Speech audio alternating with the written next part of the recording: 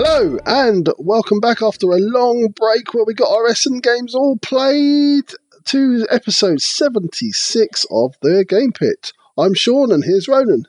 Hello, yes, we have been diligently slaving away at the gaming table, Sean. It's been awful. It's been terrible. Terrible. Poor us. Playing a load of the Essen releases, and we intend to give you 3 episodes in relatively short order, covering many of the games which have come out, and then obviously, as with everyone, we can't get everything played to the depth we would like. We're going to be covering more titles as the months go on. But Sean, this is a special episode with special guests. It is. We are going back to the family, and we are looking at some family games, Ronan. It's kind of something, especially for us and our friends, when you're deep into the hobby aspect of gaming. Essen is very much, actually, more than hobby gaming, a family gaming fair. Loads of room, loads of families around the place, as well as the area where they've got the crazy big bouncy castles and trampolines, what have you. Actually, loads of family game companies are there to show off titles old and new. And we want to kind of cover that aspect, as well as Sean and I talking about the 6 games we're going to be talking about. My daughters are going to be joining us very briefly, in and out, after Sean and I have spoken about most of the games. They didn't play Spinderella, which is one of the 6, so they won't be there for that bit, but they're going to show their thoughts because we thought it might be an interesting aspect on games which are targeted more towards them than us, really. Yeah, so Ronan, what are 3 games that you have brought to the table for this family episode? I have brought Dr. Eureka, Hop, and Pingo Pingo. Very good. And myself, I've brought Drakenturm, or Dragon Tower, Wizardry to the Power of 3, which I briefly talked about before, and, as Ronan mentioned, Spinderella. A couple of these aren't necessarily this year Essen releases, but they are certainly Essen releases of years gone by.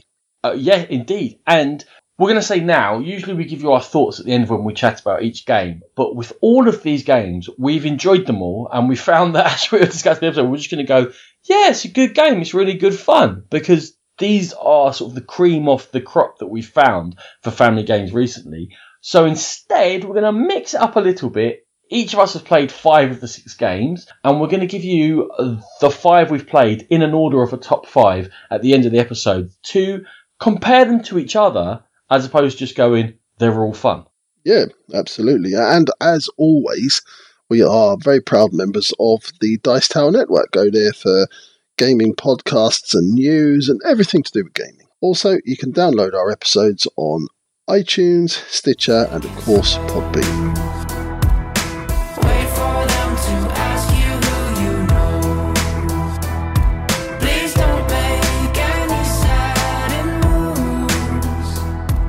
So, as well as hearing our opinions on family games, we thought we'd get in 2 experts to give you a slightly different slant on each game, and the long-awaited debuts in the Game Pit of my daughters, Eleanor. Hi. And Caitlin. Yeah. Eleanor is 13 and Caitlin is 10. Now, to give you a slight intro to them, I'm going to say, Eleanor, what is your favourite game? Probably Tyrants of the Underdark. I do like deck builders. And you do like dark themes. Yes. And you like Too Much Eye Makeup. Yes. And Kerrang All magazine. Of these things. And Kerrang magazine, yes. So you're going to give us the emo version of family games. Good emotion. So happy. Okay, thanks for the overacting. Caitlin, what's your favourite game? Dixit. Dixit. And why Dixit? Because I can just explain why I did the card and why people have to put cards related to that in. I just explain. We get the inner workings of your brain. Yes, cray. Scary place. Okay. And other than gaming, what do you like to do, Caitlin? What do you like to do more than playing games? I like to colour in colouring books. Linking back to Dixit, do you like artwork and being creative? Yeah. Nice. Eleanor, other than playing games? Reading and listening to music. Oh, I love to listen to music as well. Slightly different musical taste, though. Yeah. Pop. Rock. Medal for the win. Cool, so you will be hearing for a couple of minutes after most of the games in the episode from Eleanor and Caitlin. Woohoo!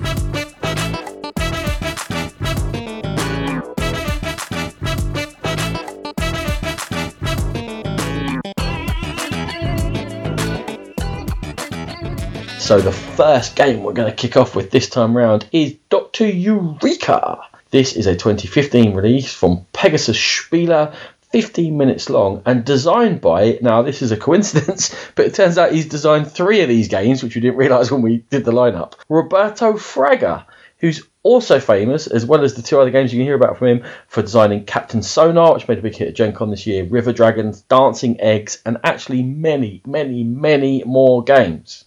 In the game of Dr. Eureka, each player is given 3 large test tubes, and they're going to get 2 balls each of 3 different colours. Starting from there, you flip over a card in the middle of the table, and that's going to show a configuration of how the balls should be arranged within the test tube. So certain colours on top of other colours, 3 in one test tube, none another, whatever it may be. From the flip of the card, everyone starts playing furiously, and it's the first person to get the correct configuration of balls in the test tubes is going to win the card and win a point. Now, you can't touch the balls, you can't let them out of the test tubes and hold them in your hands, and you can't let them touch the table. The first player to 5 points wins, and that is the simplicity of Dr. Eureka. There are 2 other modes you can use. There's expert mode to make it harder for people, where you have to hold all 3 test tubes at the same time rather than be able to put them down on the table as you're whizzing them around. And the last one is puzzle, which adds a little slant in there. There's a reverse bid for the minimum number of moves you think it's going to take you to complete the card once it's been flipped. So if you look at it and think you can do it in 13 moves, you bid 13. First person to lower that bidding, I must say 12, 11, 10, wherever you get to, when it finishes, and there's been no bids for a while, that person then has to do it in 10 moves, otherwise they don't win the point. Whoever made the next highest bid gets to, if you can do it in your 11 moves, great, you win the point, and so on and so forth. Adds it a little bit slower and a little bit thinkier. But Sean, thoughts on Dr. Eureka?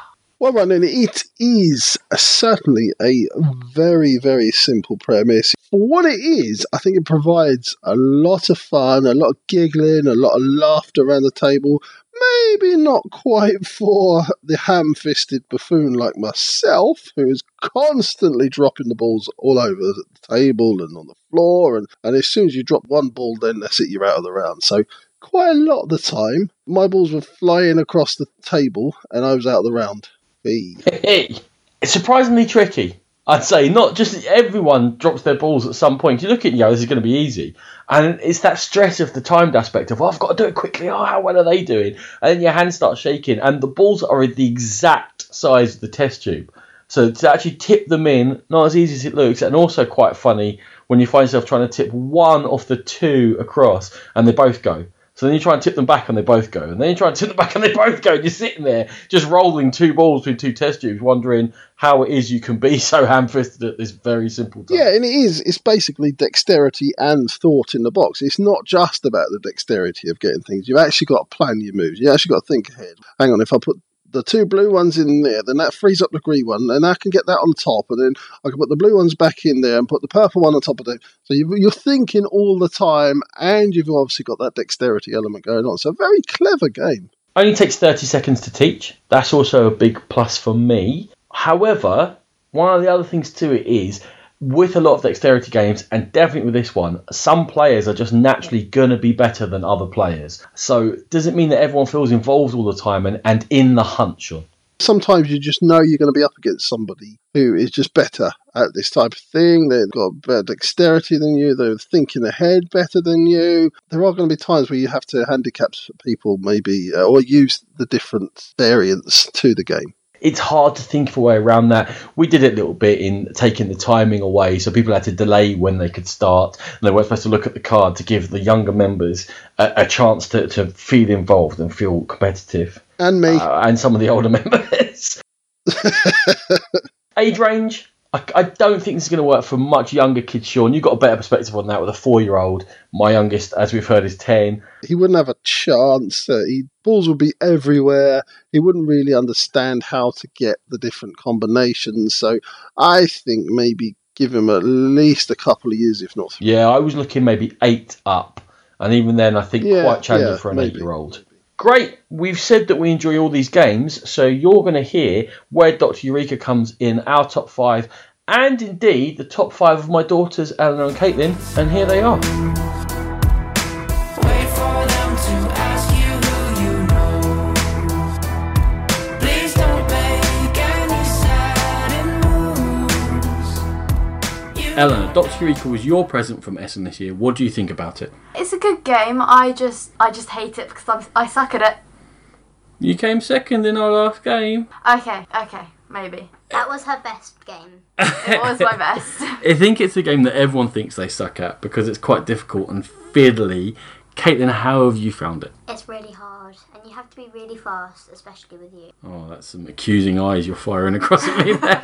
But we have handicapped it. Well, I do take, I take a few seconds. You're in the game! We do a countdown coming in for people as to how good they are, and that's what they shout when they're about to play I up. always just get to look at it first because I suck. But you always score a few points. Do you feel like you're getting any better at it? Last time I got 2, but I'm kind of getting a bit better. I feel that it's a game that you can improve at with practice.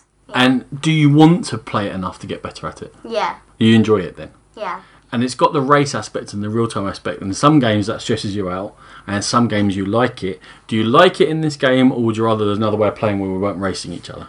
I really like it. I also like it because it makes Ellie sad. And then the real-time aspect, because the both you get stressed at escape, and sometimes in racing games you don't like playing and you get frustrated. You get frustrated at this one, or you're not? I do get frustrated, but I feel like the frustration is an integral part of the way you play the game. So without the frustration, the game wouldn't be Dr. Eureka. Yeah, it would just be throwing balls into test tubes. Which it pretty much is anyway. Yeah, but without the stress, then it wouldn't be the same. Okay, so enjoyable stress. Yes, And definitely. are you ever going to beat me? No. You're supposed to say, yes, we're going to get there. No. It does remind me of Ringleding. Yeah. Yeah. Yeah. Ringleding was another racing game we play where you flip a card and you have to put scrunchies over your fingers. We've spoken about it before on the Game Pit. That is very similar as well, and we play it in a similar way where we do the handicapping system. But instead of saying, I'm done, you tap a bell. Prefer the bell or prefer the shouting, I'm done? Bell. Shouting, I'm done. 'Cause It gives a it definite makes win. other people sad. But imagine you were trying to whack the table with all those fake test tubes around. Yeah. Another Dr. Eureka related death. Dr. Eureka, come fix it! At least he's a doctor.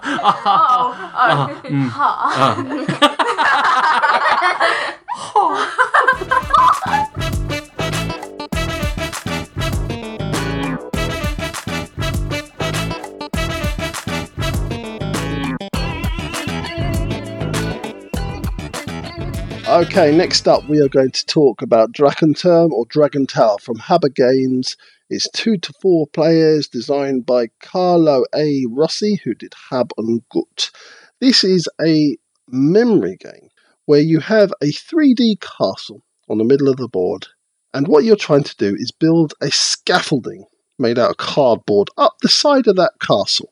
Now, how you're going to do that is you've got little standees of people in different colours, and you've got matching cards that you are going to flip over, and when you get the matching colour, you're going to put one of your standees down. Once you've got 4 standees, you're going to build a floor, a cardboard floor, and then you're going to do the same again, and then the same again, until eventually you reach the top of the castle. What's making that harder is it's a memory game. Once you turn the cards over, you're going to turn them back again, and then for the next round, you've got to try and remember where those colours are. All the time, you have a dragon who is actually trying to pull the foundations of your scaffolding away. And this is done with a timer and some sort of reel. There's a string and there's a rock at the end of the string, which is balancing the first section of the scaffolding, and it's slowly getting shorter and shorter. Once the scaffolding has been built, you then have to rescue the princess, again against that timer of the dragon trying to pull the scaffolding from under you. You do this by having cardboard rods where you are pushing a little pink figure through holes around the side of this 3D tower, and on this scaffolding that you've just built, there are little holes in each of the floors, and you've got to plop the princess through. Now, you're all helping each other, so you're all either side and trying not to drop the princess off the side of the scaffolding. Once you get the princess down to safety, then you've won. As I said, if the dragon, you should run out of time, the dragon will pull the scaffolding down and you can't complete this. There are also dragon cards hidden amongst the cards on the ground, and they move the dragon back one step and obviously shortens your time. And that's it. Very simple, but it wasn't actually made explicit, Ronan, in the rulebook that you actually play these two together. There is game 1 and game 2. So I guess that it's all linked. We think so. Or play one, or play two, or do whatever you want. It's a game. So clearly, the big USP of this title is the fact you've got the castle, you're building the scaffold next to it. It's got these whole 3D elements. Gimmick Sean or genuine tension creator for the game? Now, I am one of Haber's absolute biggest fan. We've got loads of their games in this household. My son adores them. Haber are the first place I go to when I'm looking for games for my son. But I have a theory, Ron. Oh. Some of their more extravagant and spectacular looking games, I don't think carry the same sort of meat as some of the less dramatic ones. I'm thinking more along the lines of, we have games called, there's Knuckling Knights and Titus Tentacle.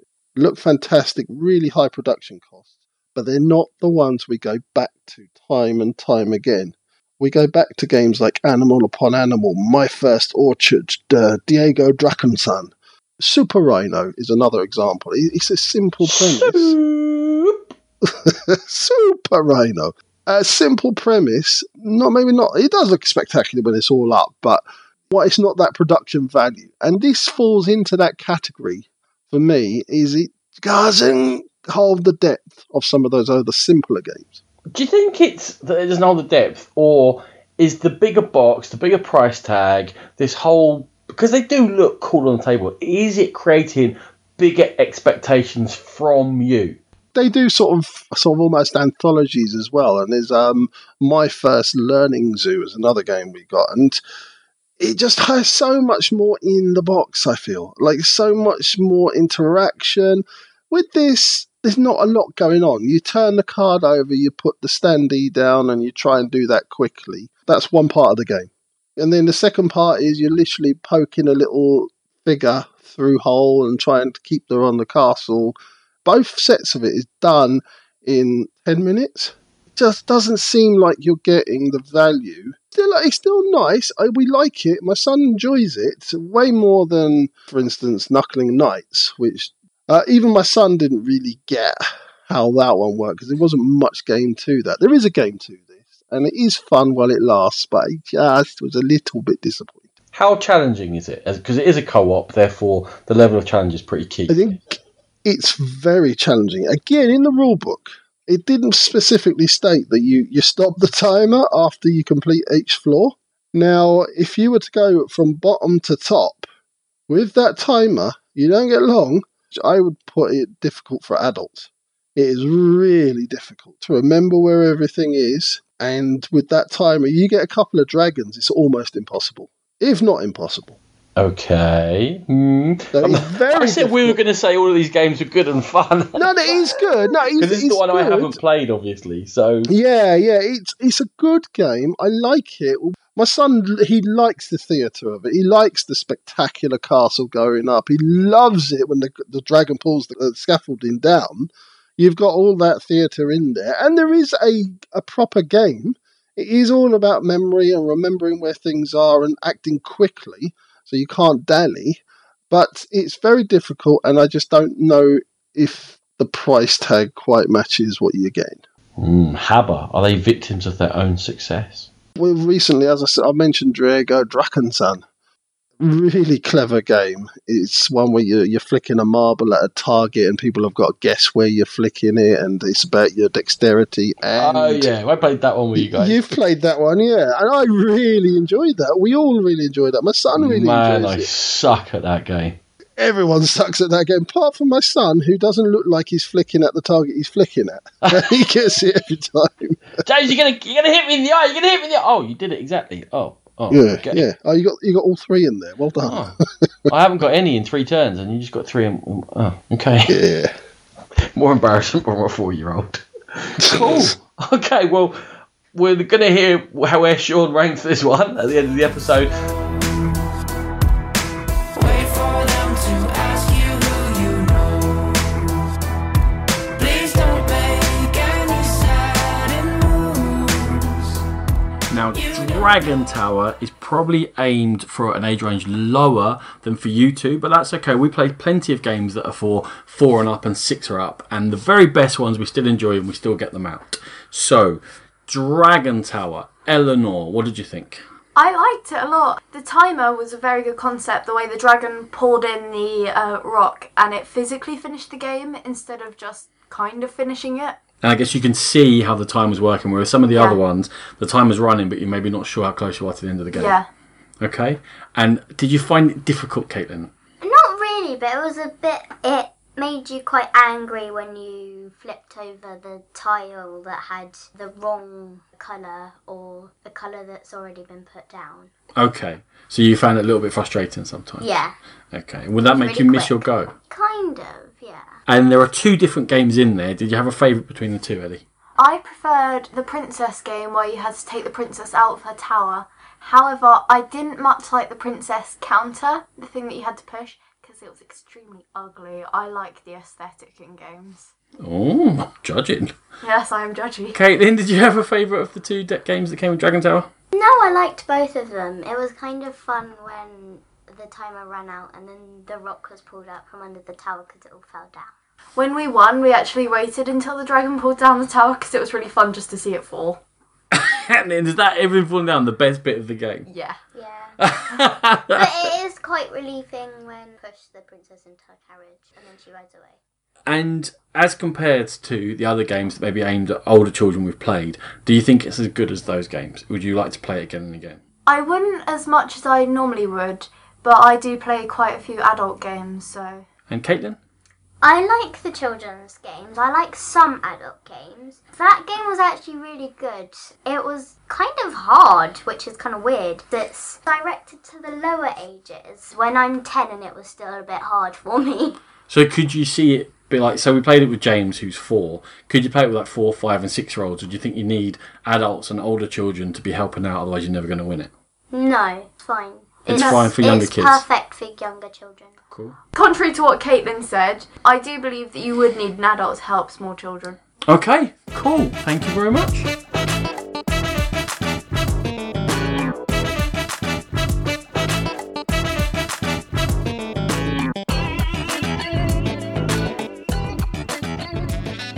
So we're going to move on now to a game we previewed in one of our many previews for Essen 2016. This is Hop from Funforge. It's for 3 to 6 players, takes 30 minutes to play. Designed by Marie Cadouat and Ludovic Maublanc. In the game, each turn you will have one person who will be the hurler. They are going to take a little rainbow disc in their hand, and another player will be the skewerer.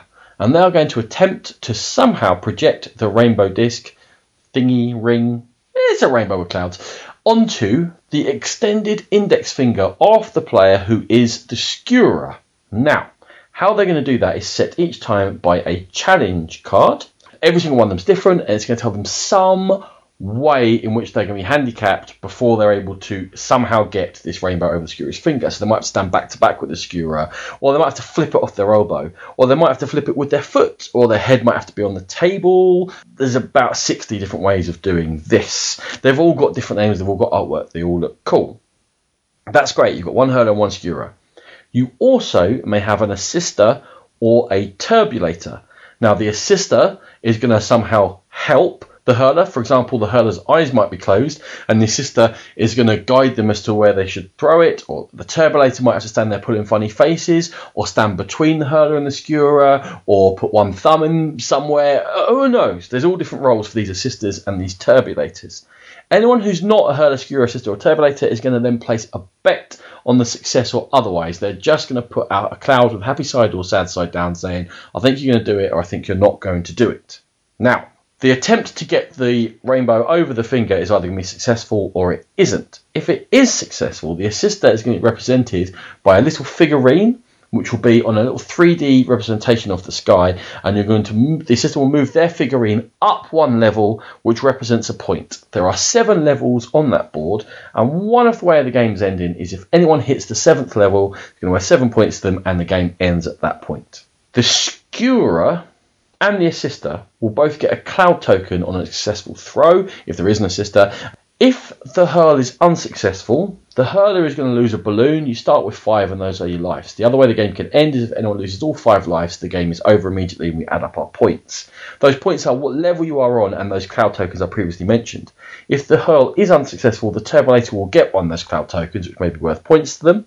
Then anyone who bet on the outcome, if they bet correctly, they're going to take a little dove token from around the board, 3 dove tokens, and you go up a level on the board.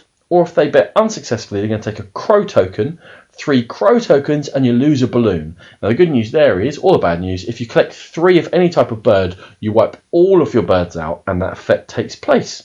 That is how you play Hop. You throw a rainbow over someone's finger. Hop! Ronan, I think I'm going to give this an award. Go on. Most overproduced game in the history of gaming. I'm not having it. I'm fed up of hearing this. There's no such thing as overproduced. No such thing as overproduced. It has incredible production values. Surely, as the components man, you've got to go that the great production values just adds to the fun. It looks amazing. I don't know that they do add to the fun, but it looks stunning. Obviously, Are you telling me that when you open that box and you see those incredible figurines and all the components, it doesn't make you smile and go, wow, cool? Yeah, you weren't the one that logged it back from Essen. Yeah. There's nothing you can get rid of in that box. You build up the sky and you put all the clouds and the birds out. It is an event. You're the one, you said it in the last one, you're like the theatre of a game. This creates the theatre of the game. The theatre of this. The theatre of this is the cards and the actual throwing of the rainbow disc. That is where the theatre of this. No, don't get me wrong, it does look amazing. The figures are beautiful. They're really colourful, lots of fun. It does look good. And FunForge... The fact that those figures have names and little personalities... Yeah. Immediately cool. drew the kids in. They were like, oh, great, I want to be this one, I want to be that one. They called themselves by their names. It immediately got them into the idea of the game. Yeah, don't get me wrong, I don't disapprove, but I think it's the most overproduced game I've ever seen. For what you actually do in the game, it's just spectacular what comes in that box. And as I said, I was trying to say, FunForge have obviously got a lot of faith in this product to throw that much production value at something that is a physical dexterity game at the end of the day. But it boils down to reading those cards, throwing the disc, and the people around you clapping and cheering. And that's what you get with Hop. It's an immensely fun game. I will say one thing, Ronan, you do need to have a bit of space to play this one. You do need a little bit of space because you must let go of the rainbow before it's over the table. So obviously the skewer, we always choose the skewer has got to be someone on the other side of the table, otherwise it's a bit ridiculous. And sometimes you have to lie on the floor, you've got to lie on a chair, you've got to stand back 2 steps. You're not going to be able to play this in a cramped space, but it's a game about throwing. That kind of becomes, obvious. Well, but with all those things, Sean, we have to move around, you have to be able to balance on the chair, whatever you have to do. Because if it was just throwing, it may outstay its welcome. But because every single throw is in somehow different, and the challenge is constantly changing, and you don't know exactly what you're going to do on your go, I find that it keeps the game fresh. And because some games like this, it's the last half an hour, after 10 minutes you're going, I've just got 20 more minutes of doing the same thing again and seeing how well I can do it. In this one, you don't know what you're going to have to do on your turn. You don't know if you're going to have to assist or turbulate or what you have to do as a skewer. I love that it's constantly changing. It is constantly changing, and I think it gets the silly fun to actual game ratio just right. There are things you're thinking about. It does keep everybody involved with the voting And that is vital. I think that it keeps everyone involved. yeah. I mean, don't get me wrong. He's silly fun. You can't get too invested in the scores because some of those cloud tokens are 0, some of them are 2. So you pick up a few zeros, no matter how well you've done in the voting or the skewering, then sometimes you're just going to end up with no points. But ho-hum, it's the fun of the game. You're not really invested in who wins. And yeah, I think it just nails it spot on for me. I think probably the last point for me is that what we've done is, with the younger players, we've mixed it up ourselves for them. So they might have multiple attempts to perform the challenge.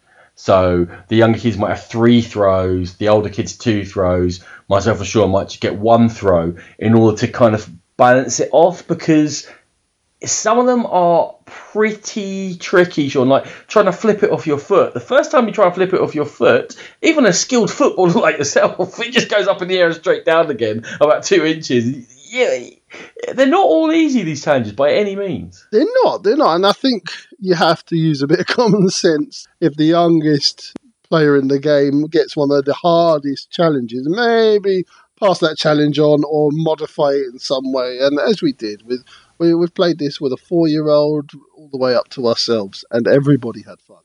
I think it was great that it was flexible enough, because I wasn't sure how to incorporate the 4-year-old into the game. Obviously, you had some ideas, and it totally worked. And then after a while, he wanted to play properly, didn't he? He was like, no, I'm not doing that. I want to play properly. And he was successful. He was. And it also, you kind of modify who does the throwing. There's no point in having the 10-year-old throw into the 4-year-old, because it's just not going to happen. So maybe have the adult throw to the 4-year-old. Happy days.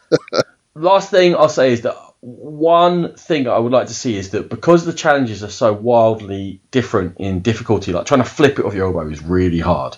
Maybe either you get extra points, so if you do this one, you get 1 or 2 cloud tokens, or you have 3 goes to do this, or 5 goes to do this. That would have been 100%. Nice, because some of them, like just more difficult, that's all. And I think as the designers, they could have gone, this is a really difficult one, here's the bonus for doing it, that's all. Yeah, no, I actually thought it was like that, and I was scouring the card thinking, hang on, this one's really hard. Surely I get more than 1 go at it. I was just making up as we went along. I was looking at it going, well, that sounds tough. You can have 3 goes to do that. Yeah, I absolutely agree. And that made the game better for me, because you did that, and I just assumed that was part of the rules. And when I got it back to play sort of with my wife and my son, just the 3 of us, I was looking, hang on, I'm sure there was 3 goes at this one. This one's ridiculous. Is Ronan making crap up again? I'm getting it right for once. Imagine. That's the one for the year. So, yeah, guys, that's Hop. Wait for them to ask you who you know. Please don't make any sudden moves. So, Caitlin, Hop was your present from Essen this year, so we're going to hear from you first. What do you think about Hop? What hit you first? I love the rainbows. Just the rainbows. And I love the tiny little statues. They're so cute. And have you got a favourite? Zoe. She's literally me. Literally you? How's she literally you? Well, because she has a lot of plasters. Accidents. And I keep on hurting myself. I've broken one of those. Interesting. And the game itself, what did you think about it when you first played it? It was really fun, but it's really hard to throw it properly. You always say to throw it up and slowly and carefully. What's the actual word that you use? A parabola. Yeah, that's the one. You go up and down to get it on the finger. I love how you're doing the actions. No one can see. It's an audio medium. But so in turn, you thought it was quite difficult to throw and get over the finger. Yeah. Have you found it easier? You're getting better at it. How have we made it so that you can join in? Well, for some reason, I'm better at catching when James throws it. Who's 4? Yeah. For some reason, I'm better at catching it. Mentally. So we give Caitlin 3 throws whenever we play to try and even it up. Yes. And do you think it works that way? Do you think it's fair when we play like that? Yeah. Ellie, thoughts on Hop? I love the artwork. It's so pretty. It's so cool. And with all the clouds and the birds laid out around it. I also love the jobs of the turbulators. They are hilarious. It's just like... Is that because you love being awkward? I also love the unicorn. Yeah, the I'm unicorn fabulous one. at doing the unicorn. The You just unicorn have to put the is where you finger have on to your put your forehead. finger on your forehead and then the person throws to you. I think anything called unicorn was going to get your vote of approval. Yes. Okay. Caitlin, is there anything you'd change in Hop to make it better?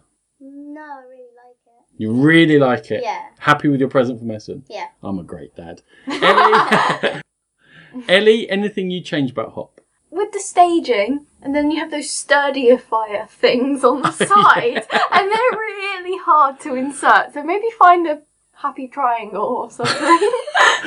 Yeah, they're just balances on the side of the board. They're probably not the thing they put most thought into when they were making Hop. Overall opinion on the game, Ellie? I like it a lot. It's fun. It's definitely a party game. Cool. It's been a big hit round here, even if I do keep winning. It's one of my favourite games. It's my second favourite game.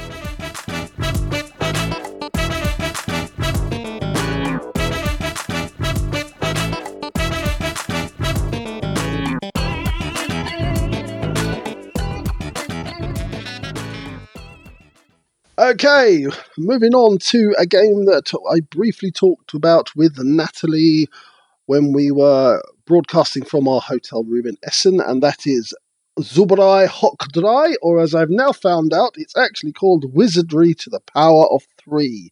Comes from Pegasus Spiel, designed by Michael Palm and Lucas Zack, who did The Dwarves, the game that I always play with Chris Marling when we go to LobsterCon. And it plays 2 to 6 players. So, what have you here? You are wizard students, and you are out past your bedtime. It's Harry Potter, really.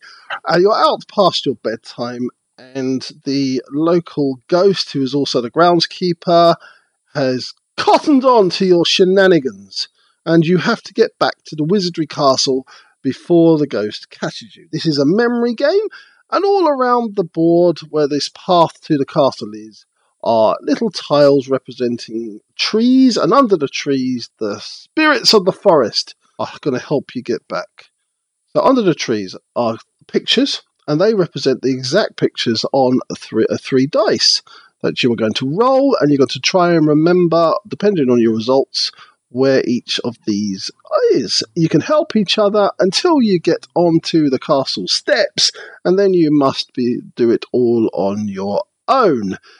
That's pretty much it. Pure memory. Ronan, Harry Potter, Wizardry to the Power of 3. What, they couldn't have got a snappier name, no? Okay, maybe it sounds better in German. Surprisingly challenging, Sean, which you did cover previously.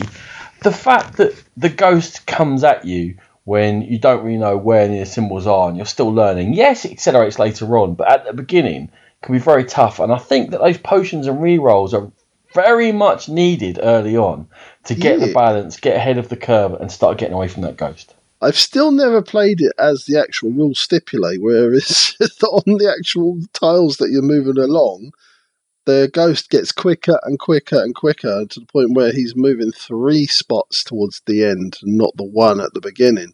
I don't even think I'd managed that quite yet. It's very difficult at first until you get your engine going, where you start knowing where things are. What I'll say about it, Ronan, it's a very involving game. Everybody is kind of forced to help each other along and kind of be invested in everybody else's role, because you're looking to see, I know where that is, I can help them. It definitely is for the first half, okay? And this is maybe my slight concern over it, is because it's very challenging at the beginning, but when you get to halfway, you kind of know where the tiles are. So even on someone else's turn, you're not particularly paying that much attention because, you've got to find, well, we all know where the star is, we all know where the owl is. And where the tension should be building and the ghost getting faster should be part of that tension, I have found for me that actually the tension reduced and a lot of the excitement was front-loaded with this game. I think it's targeted at a younger audience than we play. Well, not that I played with, because I think it's targeted at that 4 and 5 year old market for sure. And I think it's building their sort of knowledge as they go along. And when you start sort of thinking, actually, everyone knows where this is, that's when they start getting quite proud of themselves, because they're starting to know where things are. And then those final few steps where they have to do it on their own, that's their sort of final sort of gold star, well done moment. So I think it's more tailored towards that younger audience. Nice insight. I like that. And we're going to talk about the top 5 again, probably. But with a lot of these family games, very much I think our perspective on it is how much our kids have enjoyed it. Because obviously you're choosing family games to spend time with your family. And if they're having fun, then you're having fun. And a lot of it is reflection backwards and forwards. So with this one being aimed more at the younger kids, possibly with my kids, they didn't have that journey through it. They were like, okay, I know where everything is now. Cool, let's go. We're going to win this game. Let's get on with it. That, I think, comes through with how we feel about these games, Sean. 100%. I wouldn't be picking up Spinderella or Wizardry to the Power of 3 or any of these, really, if I didn't have my son to play with or I didn't come round to your house and would play with your daughters, and they kind of bring the games alive almost for you. And some of them are good enough. I think Hop's good enough to play on its own with adults, but some of them you do see it through the eyes of the children for sure. Cool. And coming at it, so from my perspective, in order to keep the tension for the older kids, I came up with a couple of things that I might do. Maybe mix it up around. Yep, maybe, tell me. Well, the first thing, I think we discussed it when we all played together, extend the silence bit of it. So not just those final 3 or 4 steps up, but move it further on the track. So actually, just into the game, you can't help each other. You can't go, I need a star, the star's here. It's like, well, you got to remember the star is. It's been exposed by now. Crack on. And then everyone will have to focus that little bit more for the older kids rather than relying on each other. Yeah, it's a simple fix, but I think it certainly would work. It would make the game slightly more challenging and maybe actually play into the actual rules as well. How about that? Yeah, there's definitely that, although I don't think it would make it...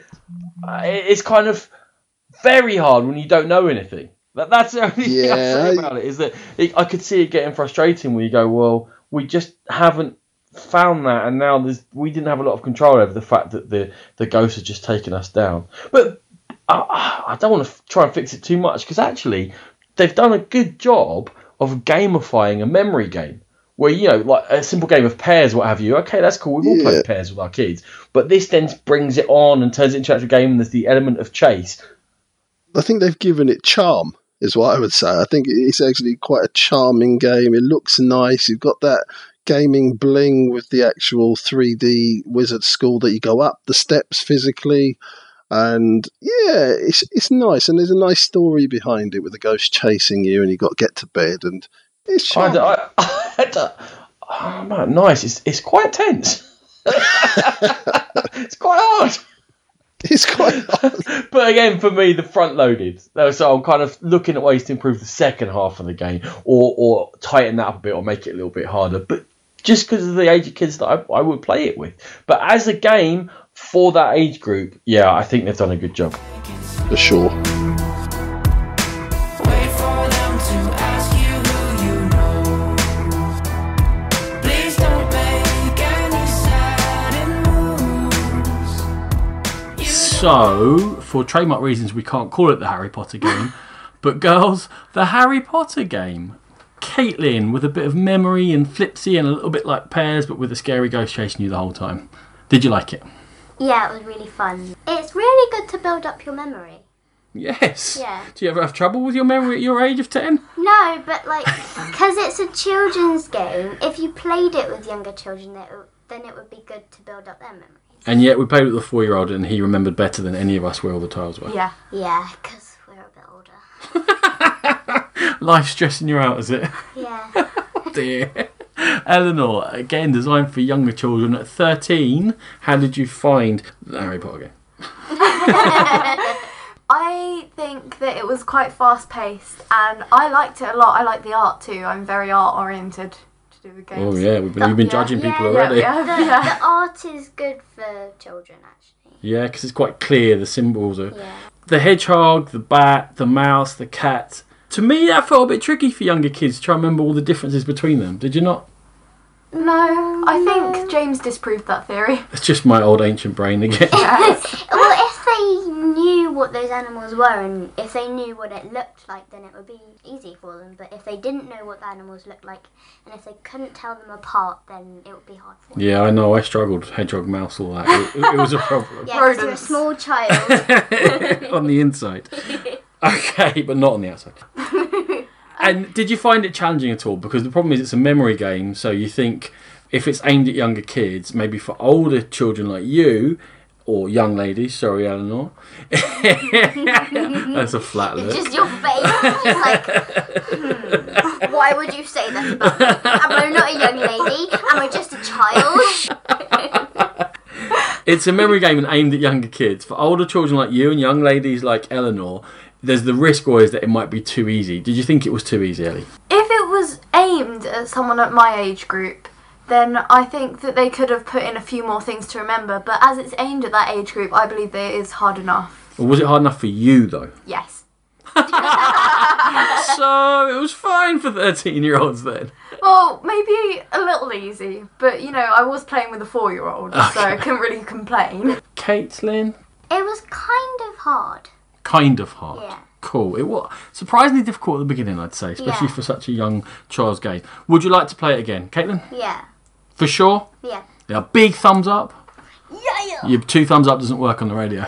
Ellie, would you like to play it again? I would, yeah. Cool. Would you play again just because you were playing with younger kids, or would you get it out if it was just the 3 of us? I think, given that normally on our game nights I only have one choice, One choice each. That's democracy. so no, I don't think I would get it out on a game night that was just the 3 of us. I think would. I would play it with younger children. Thanks for interjecting. So I think Caitlin would. Yeah, I would. You liked it enough for that? Yeah. You have to be careful not to knock over the castle. Oh yeah, it did get sent flying a lot. Yeah. Long hair.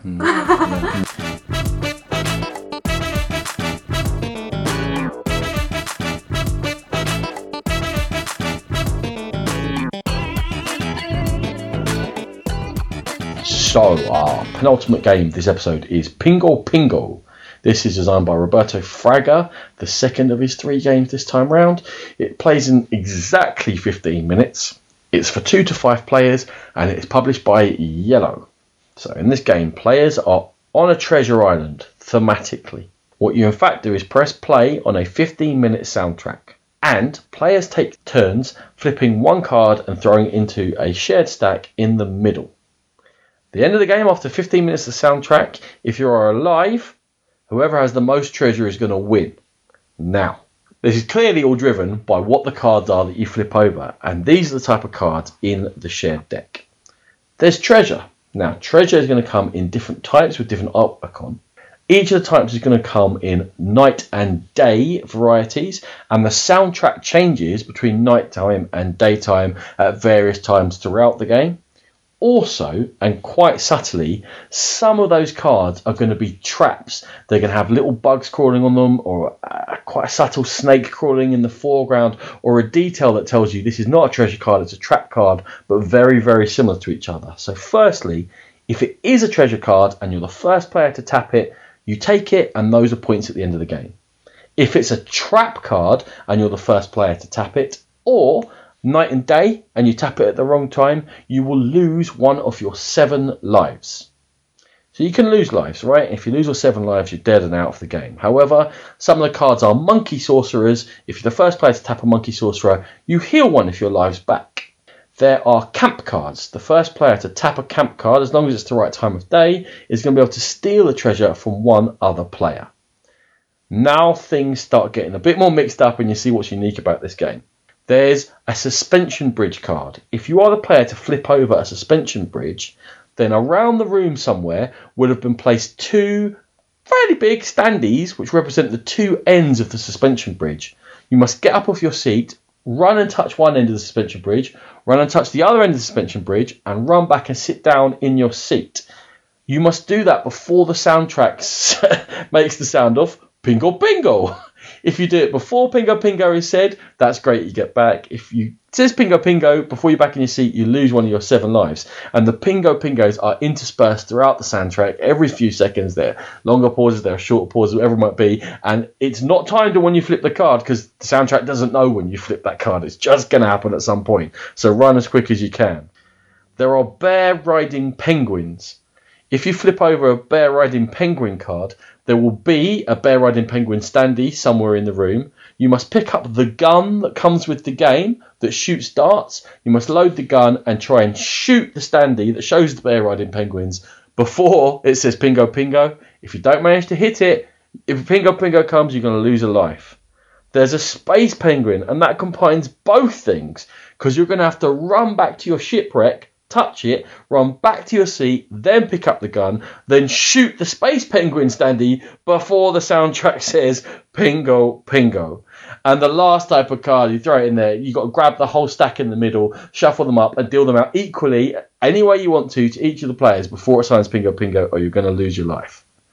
At the end of the 15 minutes, you are only allowed to keep 3 treasures per life you have remaining, and the most treasure is going to win the game.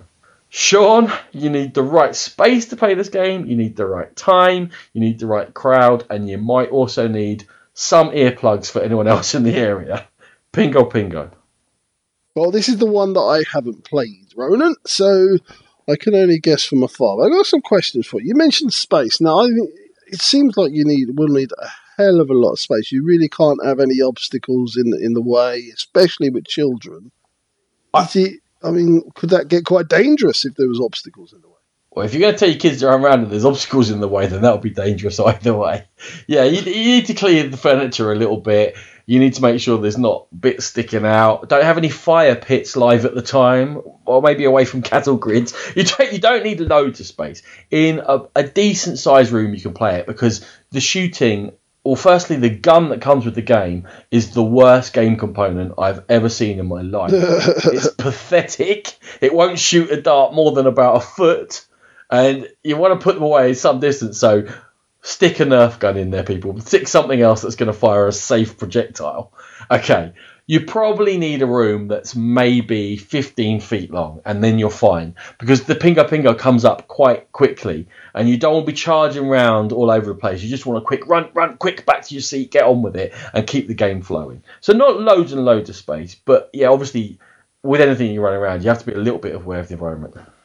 What age range would you recommend? I can see like up to as much as 6. If kids of 6 were playing this, I could see it being absolute bedlam with with black eyes and cut heads and screaming. No, it's not like that. It's like that would be dancing eggs where everyone's running around. There's only one person running. Okay, right. At once. Like it's not. Oh, right, sorry. Maybe I didn't convey this right. Only you act on your card if it's a challenge card.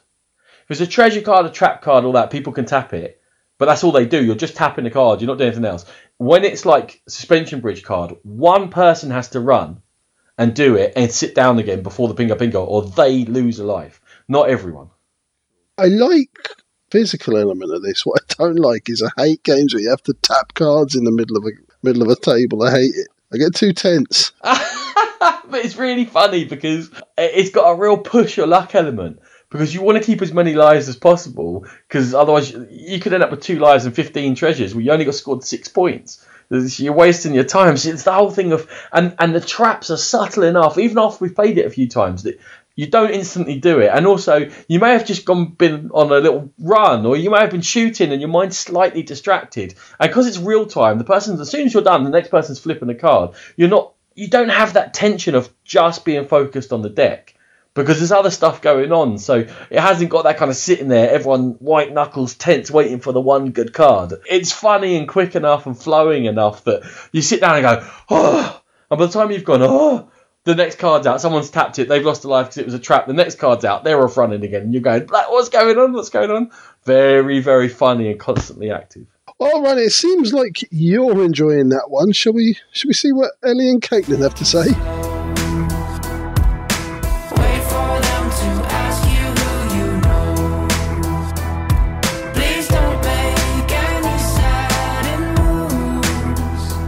There is a competition in our house for which game is loudest when we play it, and this next one is definitely a contender. Pingo Pingo! Pingo Pingo! Another game with a real-time aspect to it. After saying you don't like it, real-time that is in certain games. Caitlin, thoughts on Pingo Pingo? I love it, but the gun that comes with the game is not good. We It's use a really Nerf bad. gun when we do Yeah. it. It's really fun though.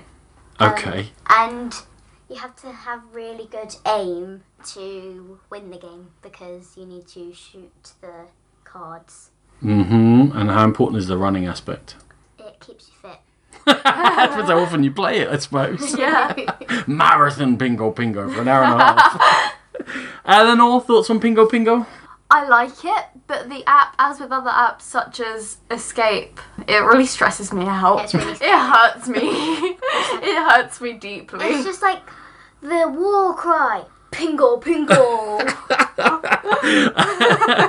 But it does make us laugh when someone gets Yeah. caught out by Pingo Pingo.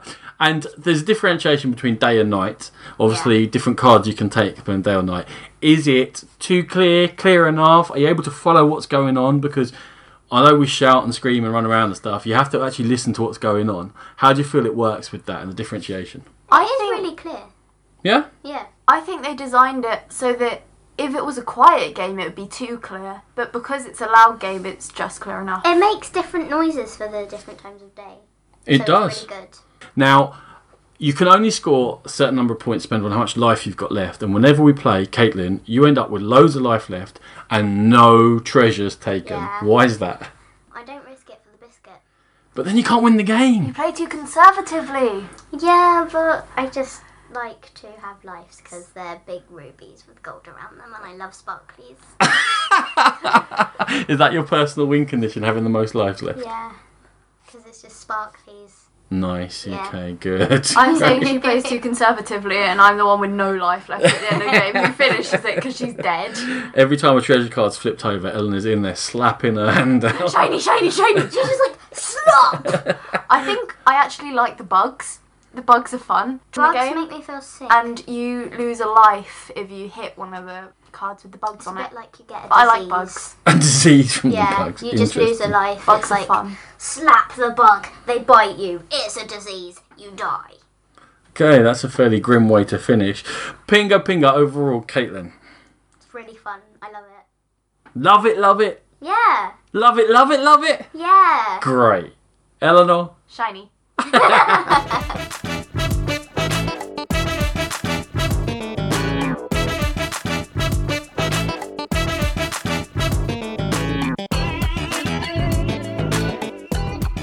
Okay, last game for this episode. It's Spinderella and back to our old friend Roberto Fraga. This one got the Kenner Spiel des Jahres 2015. I hope it didn't get the Kenner Spiel des Jahres, because that would be a real surprise. I hope it got the This Kinder one, Sean. This one got the Kinder Spiel des Jahres in 2015. Sure. I think it might be, possibly, I don't know. And it's 2 to 4 players from Zoch, Verlag, Devir, and Gigamic. First of all, you build a 3D representation of a forest where you have little posts that act as trees and raise another platform up from the game box, where on the floor of the game box is a little path on the woodland. What you're trying to do is move ants along this path and get them to the far side, which is where they're going to have a little feast. There's fruit and all such for the ants to eat. But Spinderella and her 2 friends are lurking in the trees above. Spinderella herself is on a pulley system, and she is attached by a string to the pulley above her and 2 other spiders, which, when they are moved, raise and lower and move her across the board. Why is she trying to do that? Because she's a magnet herself. She is trying to lower down to catch the ants who have got metal pieces in them. And when she gets low enough, the ants will be snaffled up and they have to start again. There's also a tree trunk which can be moved to either hide the ants or block their path if it's by another player, or as an obstacle where the ants have to go up higher so they're more vulnerable to Spinderella.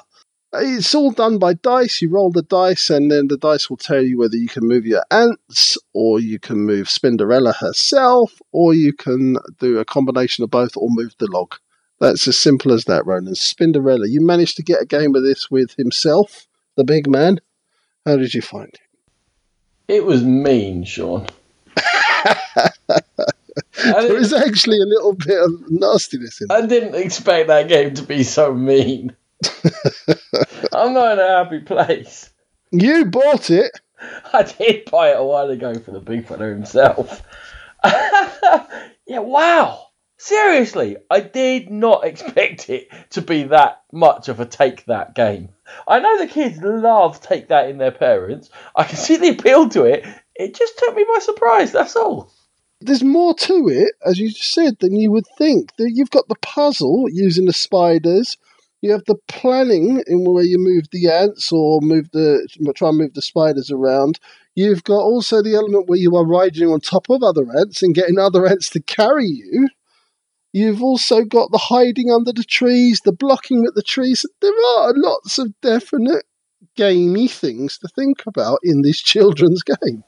I love the physical aspect of the moving the spiders round, of the fact you can judge it, of the fact if you go on top of the tree, you're actually easier to catch because you're elevated. Therefore, the spider hasn't got to drop so close. So 2 spiders on the top level don't have to be close together to drop the spider down. I love the physical aspect of it. Also, this is clearly down to me. I found it quite hard to judge if I was going to get caught or not. And the height of the spider, I was like, well, if that moves across there, it'll be shorter. But then they can move that there and make it longer. And, man, this found a hole in my brain where something doesn't exist that should. Well, I was truly, truly terrible at it. Yes. I'm also terrible at it. I don't know if that says more about us. But I think it just also... It definitely shows my son that he can be as effective, if not more effective, by blocking others as well as advancing himself. So it brings another sort of element to his thinking. All of a sudden he's thinking, hang on, normally, in all of my other games, I'd just move the ants and I'd be really happy just moving the ants. But now I can stop Daddy or I can stop Uncle Ronan. And that might be just as good. Again, it just adds to his thinking and it opens horizons for him. I love this it. Is something you want to teach him? Surely he's going to be bullying us around soon enough that we don't want to teach him this early. He brutalised me.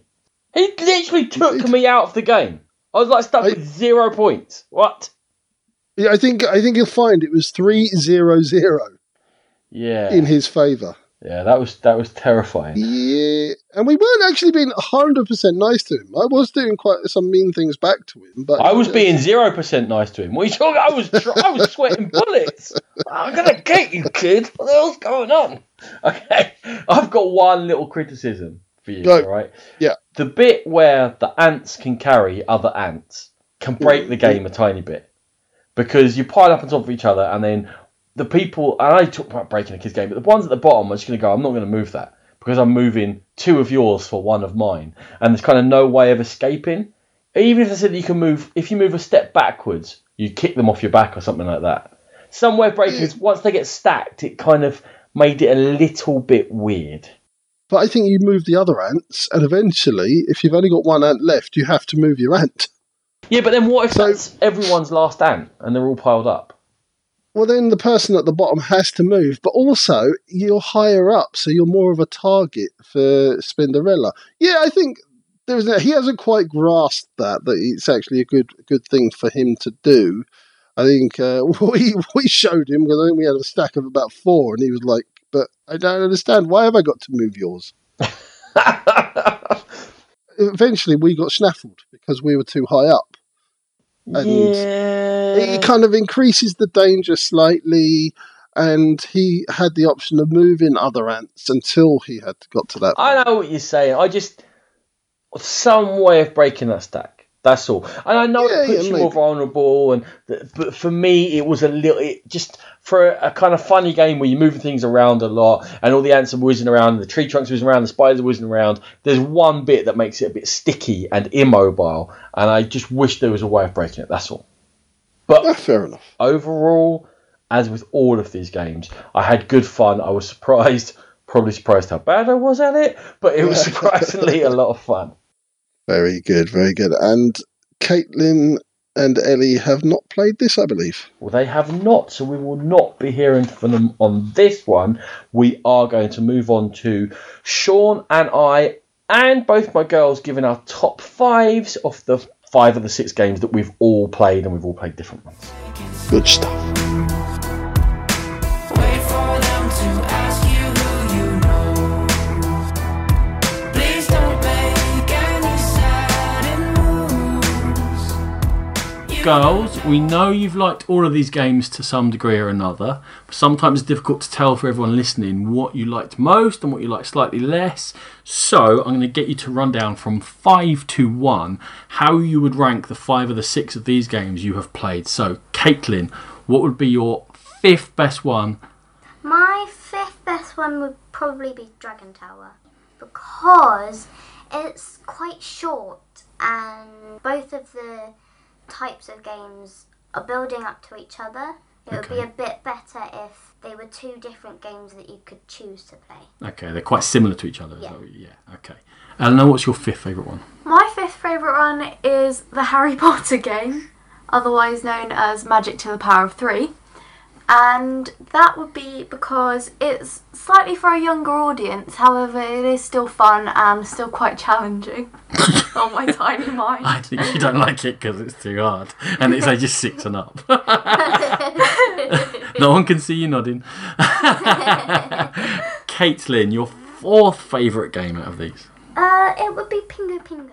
Oh, so low. Controversial. Why if only 4? It would be my 4th favourite one because the gun isn't very good and there's a lot of running around where sometimes games should be a bit relaxing. Oh, interesting. Is it better when we put the Nerf gun in there? Yeah. Yeah, the gun that's supposed to be for shooting cats. Yeah. Humanely. Eleanor, your 4th favourite game? My 4th favourite game is Dragon Tower, and it's because it is, again, aimed at a younger audience, and also I do like the building up. It sort of reminds me of Super Rhino. However, the art isn't great, and that's a big factor for me. You don't like the art in Dragon Tower? No. Oh, shocked. Crikey. Okay, top 3, Caitlin. Number 3 for you? My 3rd favourite would be Dr. Eureka because it's kind of a bad stress, but it's kind of a good stress. And sometimes it's not nice to be stressed. So sometimes we won't play it too often, maybe? Yeah. Or only want to play it sometimes when you're Yeah. in that mood. And there's not enough colours. There's only 3 colours. If there were more colours, how hard would it be? You want 12 test tubes? You have to be an octopus to play it? Or do you want? Well, it's just... I did like it, but it definitely wasn't my favourite. Okay. My number 3rd is actually exactly the same. Dr. Eureka. I like Because it. you want there to be only 2 colours. Yes. I want there to be 2 colours and 1 test tube to be able to use our hands to be able to take as long as we want. That's No. a different game. That would be a very easy game that only Dad would win. people that have small minds would play, and they wouldn't really want to play it that much. Anyway. So, Dr. Eureka, because I only wanted to have 2 colours, and because I only wanted to have 1 test tube, but also because I do like it, and it is a lot of fun, it's very loud, and it's good to play with your family. It's a laugh. It's very loud when you play. Yeah. Yeah. I tend to get quite screamy. Yeah. Squealy. My ears. Okay. Oh my goodness. Number 2. Oh, my second favourite game is the so-called Harry Potter game. Magic to the Power of 3. Yes, that one. Snappy title. Can't believe you didn't remember it. So catchy. It's my second favourite because I do really like it. Yep. And it's really nice to remember things and work with other people. But it isn't my favourite because there is a better game. Okay, but it's pretty good. Yeah. Nice. Very good. Yeah. How far are we going to push this? To awesome. Nice, nice. Eleanor, your number 2? My number 2 is Pingo Pingo. In spite of the rubbish gun and the stressful sound effects, I actually find it incredibly hilarious. It's so fun to play. We've lost a fair few Nerf bullets behind the fridge, and you can laugh at other people's failures and your own failures. You can have fun with your successes, and it's quite competitive in a good way. And how much of that is laughter at me sliding around in my socks in the kitchen on the wooden floor? I'd say about 73%. 73 roughly. 90%. 90, thanks. Dad barreling around like an Egypt. And number 1, it sounds like it's the same for both of you. Caitlin, hit us. You told us already you love it. Hop! I love Hop. It's just awesome. I love the art. It's so fun to play with other people, and I love the different challenges that you have for it. Like, different ways you have to throw it. There's the koala one where you have to put your head on the table. There's the unicorn one that the catchy person has to do. There's also the horned slug thing where you have 2 options but you can't see your fingers. It's really fun. It's just really good. Really good. Yeah, it's Great. awesome. Cool. It's awesomer than awesome. Okay, that's big. Yeah. I like Yeah. that. Yeah, Good, okay. thanks. Eleanor? My number 1 is, as Dad has said, Hop. Hop! Hop! Hop! Hop! Hop! Hop! Hop! Hop! All I said was hop!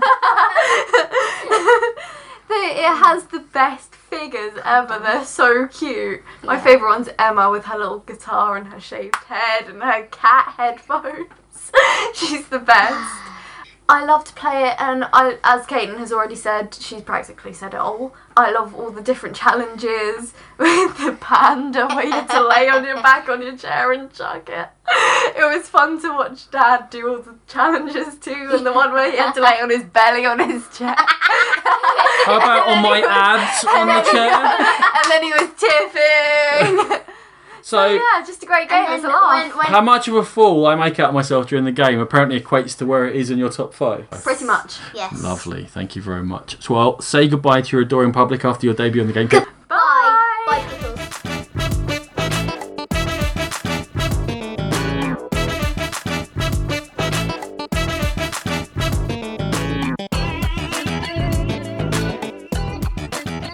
Okay, so as Ronan said, we are now going to tell you of the 5 games that we have individually played.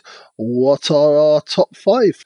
So I'm going to kick off with my number 5, and it has to go to Dr. Eureka for me. Oh, I'll tell you why.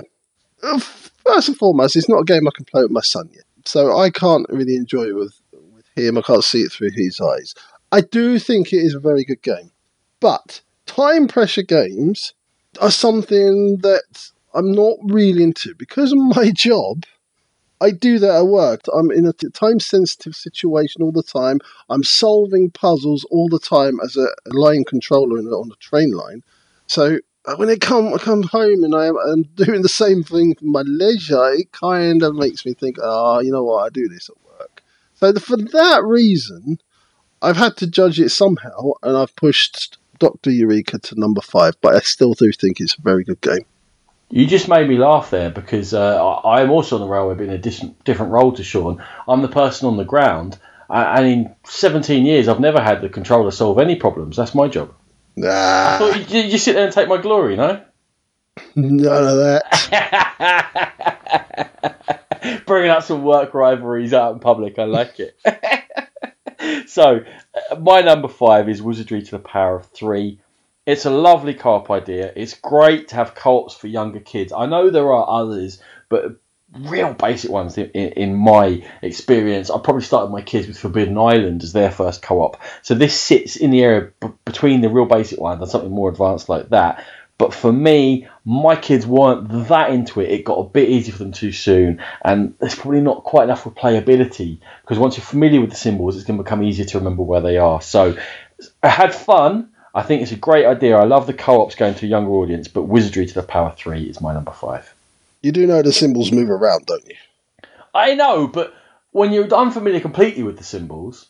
Yeah, I suppose. I don't. But when you know there's a star, there's a hedgehog, there's a mouse, there's an owl, there's a cat... Once it becomes easy to remember where they are. Okay, in my opinion. Fair enough. Okay, my number 4 is Dragon Tower from Habba.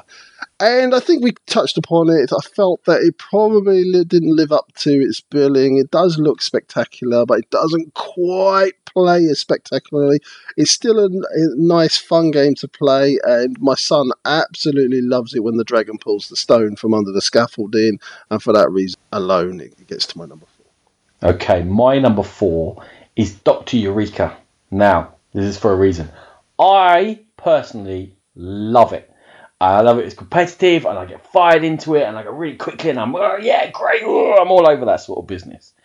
But I'm aware of how competitive it is, and therefore it makes me feel a little bit bad for some of the players at the table, because some of them are just not going to be as good as other players, and therefore my enjoyment is slightly curtailed, because I'm aware that not everyone is right in on the edge of the excitement of where am I winning, how many points I can get.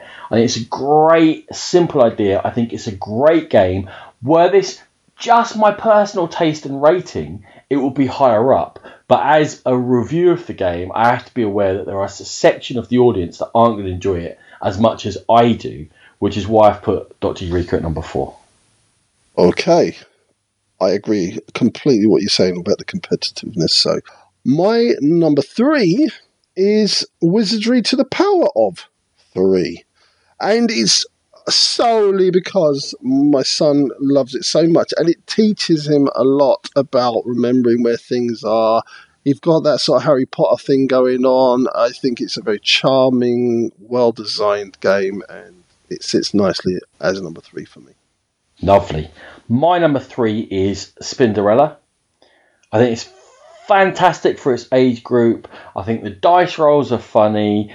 The spider coming after you is genuinely scary, because you can't tell if it's quite going to get you or not, or are you going to get one more chance to roll and run away from it. I think there's great interaction. Everyone's always involved, because your pieces are vulnerable all the time. I really enjoyed Spinderella. In fact, it was surprising how much I enjoyed the game. So that's why Spinderella is my number 3. Lovely stuff. Okay, my number 2 is Hop! Hop! As we said in the review, it just hits that ratio of silly fun to actual game just spot on for me. Had an absolute ball playing it. The fact that it can be adapted to include younger children is an absolute bonus. And even the overproduction that is in it, it just looks amazing on the table. So lots of positives for Hop. And my number 2 is Hop! Ah, Hop! Oh! Is there any agreement, I guess? Yeah. The group aspect, the fact that a whole table is involved all the time, the fact there's shifting alliances. So at some point you're wishing Sean to do well, the next time you're wishing he doesn't, and so on for all the players around the table. I love the actual challenge of it. I like that the card says, can you do this? And physically I've got to try and do it. You know, I like playing sports. I like anything with a sporty aspect like that. I know sporty's going a bit far, but it's the challenge of, can I do this physical thing or not? It looks amazing. We have great fun. Everyone's laughing and doing things and up from the table and moving around, which I think is an important aspect of spending time together. And this gives you the framework to do it in. So my number 2 is really enjoyed Hop. Okay, my number 1, and not too hard to work out, it's Spinderella. I just love that there's so much going on in this game. It's taught my son so much about planning ahead, blocking, counting even. It's just a really enjoyable game, but for the adults as well. As Ronan just said when he was naming it as his number 3, just a genuinely enjoyable game. And you are worried about that spider coming down. You are thinking ahead all the time, and a lot more than it appears for a children's game. So that's my number 1, is Spinderella. I'd like to give you my personal congratulations for not making any salt and pepper jokes. Oh dear. So you know that my number 1 is going to be Pingle Pingle, and I'm really sad that Sean hadn't played it, because I would love to have his opinion on it. I think it is niche. It's not going to go over well with everyone with the running around and what have you, but it's amazingly funny. The whole thing of running around and not knowing when you're going to time out. I might have 2 minutes to do this in, or I might have 5 seconds, and it's random, so that it hasn't got that competition aspect.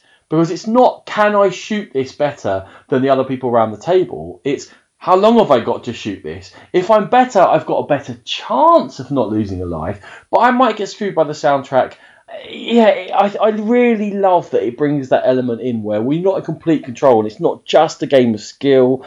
The shooting can be hilarious. It doesn't matter what gun you use. don't use the one in the box. But it doesn't matter what gun you use because they're not going to be 100% accurate. So especially sometimes we put a target quite far away and it shoots off and it just misses and it just misses and it just misses again. And everyone's groaning. And then you've got to run and grab the darts and run back to your seat and everyone's laughing about it. And then because they're laughing, they're barely in control for the next time. They've got to do something. It is just 15 minutes of fantastic fun. And I just love Pingo Pingo to pieces. And that's our top 5 family games, mostly from Spiel 2016, a couple of interlopers in there.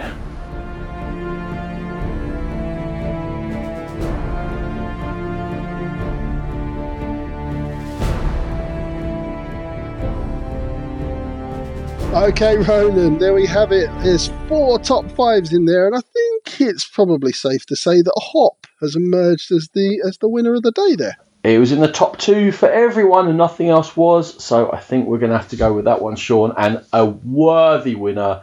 Fun for all ages, as the cliche goes. It really is, and it matches that cliche spot on. Rainbows flying left, right and centre. Yeah. Mostly left and right when we're playing. Didn't they? And there's definitely no centre.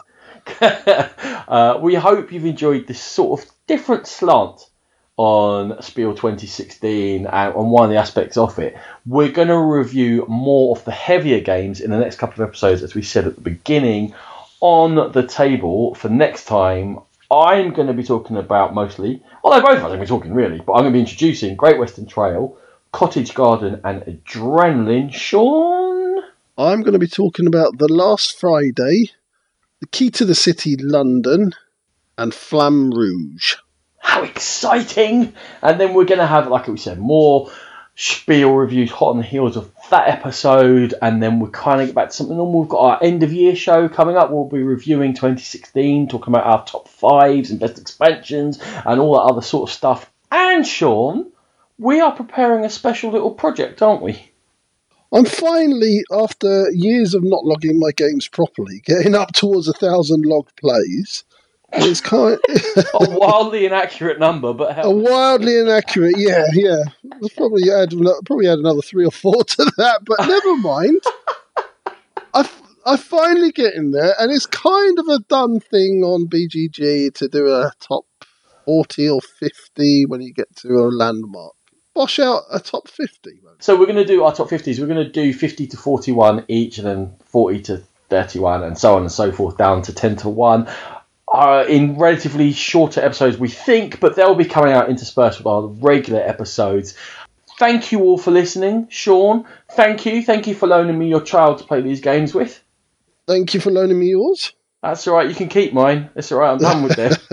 Thank you to Eleanor and Caitlin for all their hard work preparing their notes and getting ready and recording. Absolutely. Much excitement caused. And welcome to the Game Pit. And yeah, absolutely. Pleasure to have you, and hopefully soon you'll be replacing your dear father. In all aspects of life. And as always, we're very proud members of the Dice Tower Network. Go there for gaming podcasts, gaming news, and gaming delights. If you wish to contact us, email us at thegamepitpodcast@gmail.com. We have a very active Facebook and Twitter account. We are at Game Pit Podcast. If you wish to come along and talk to us on Board Game Geek, we have a guild there, and we're always happy to have a chat about any subject you should wish to bring up. If you wish to download our episodes, we are on iTunes, Stitcher, and of course Podbean. Thank you very much for listening, and we'll see you next time. Music by E. Aaron.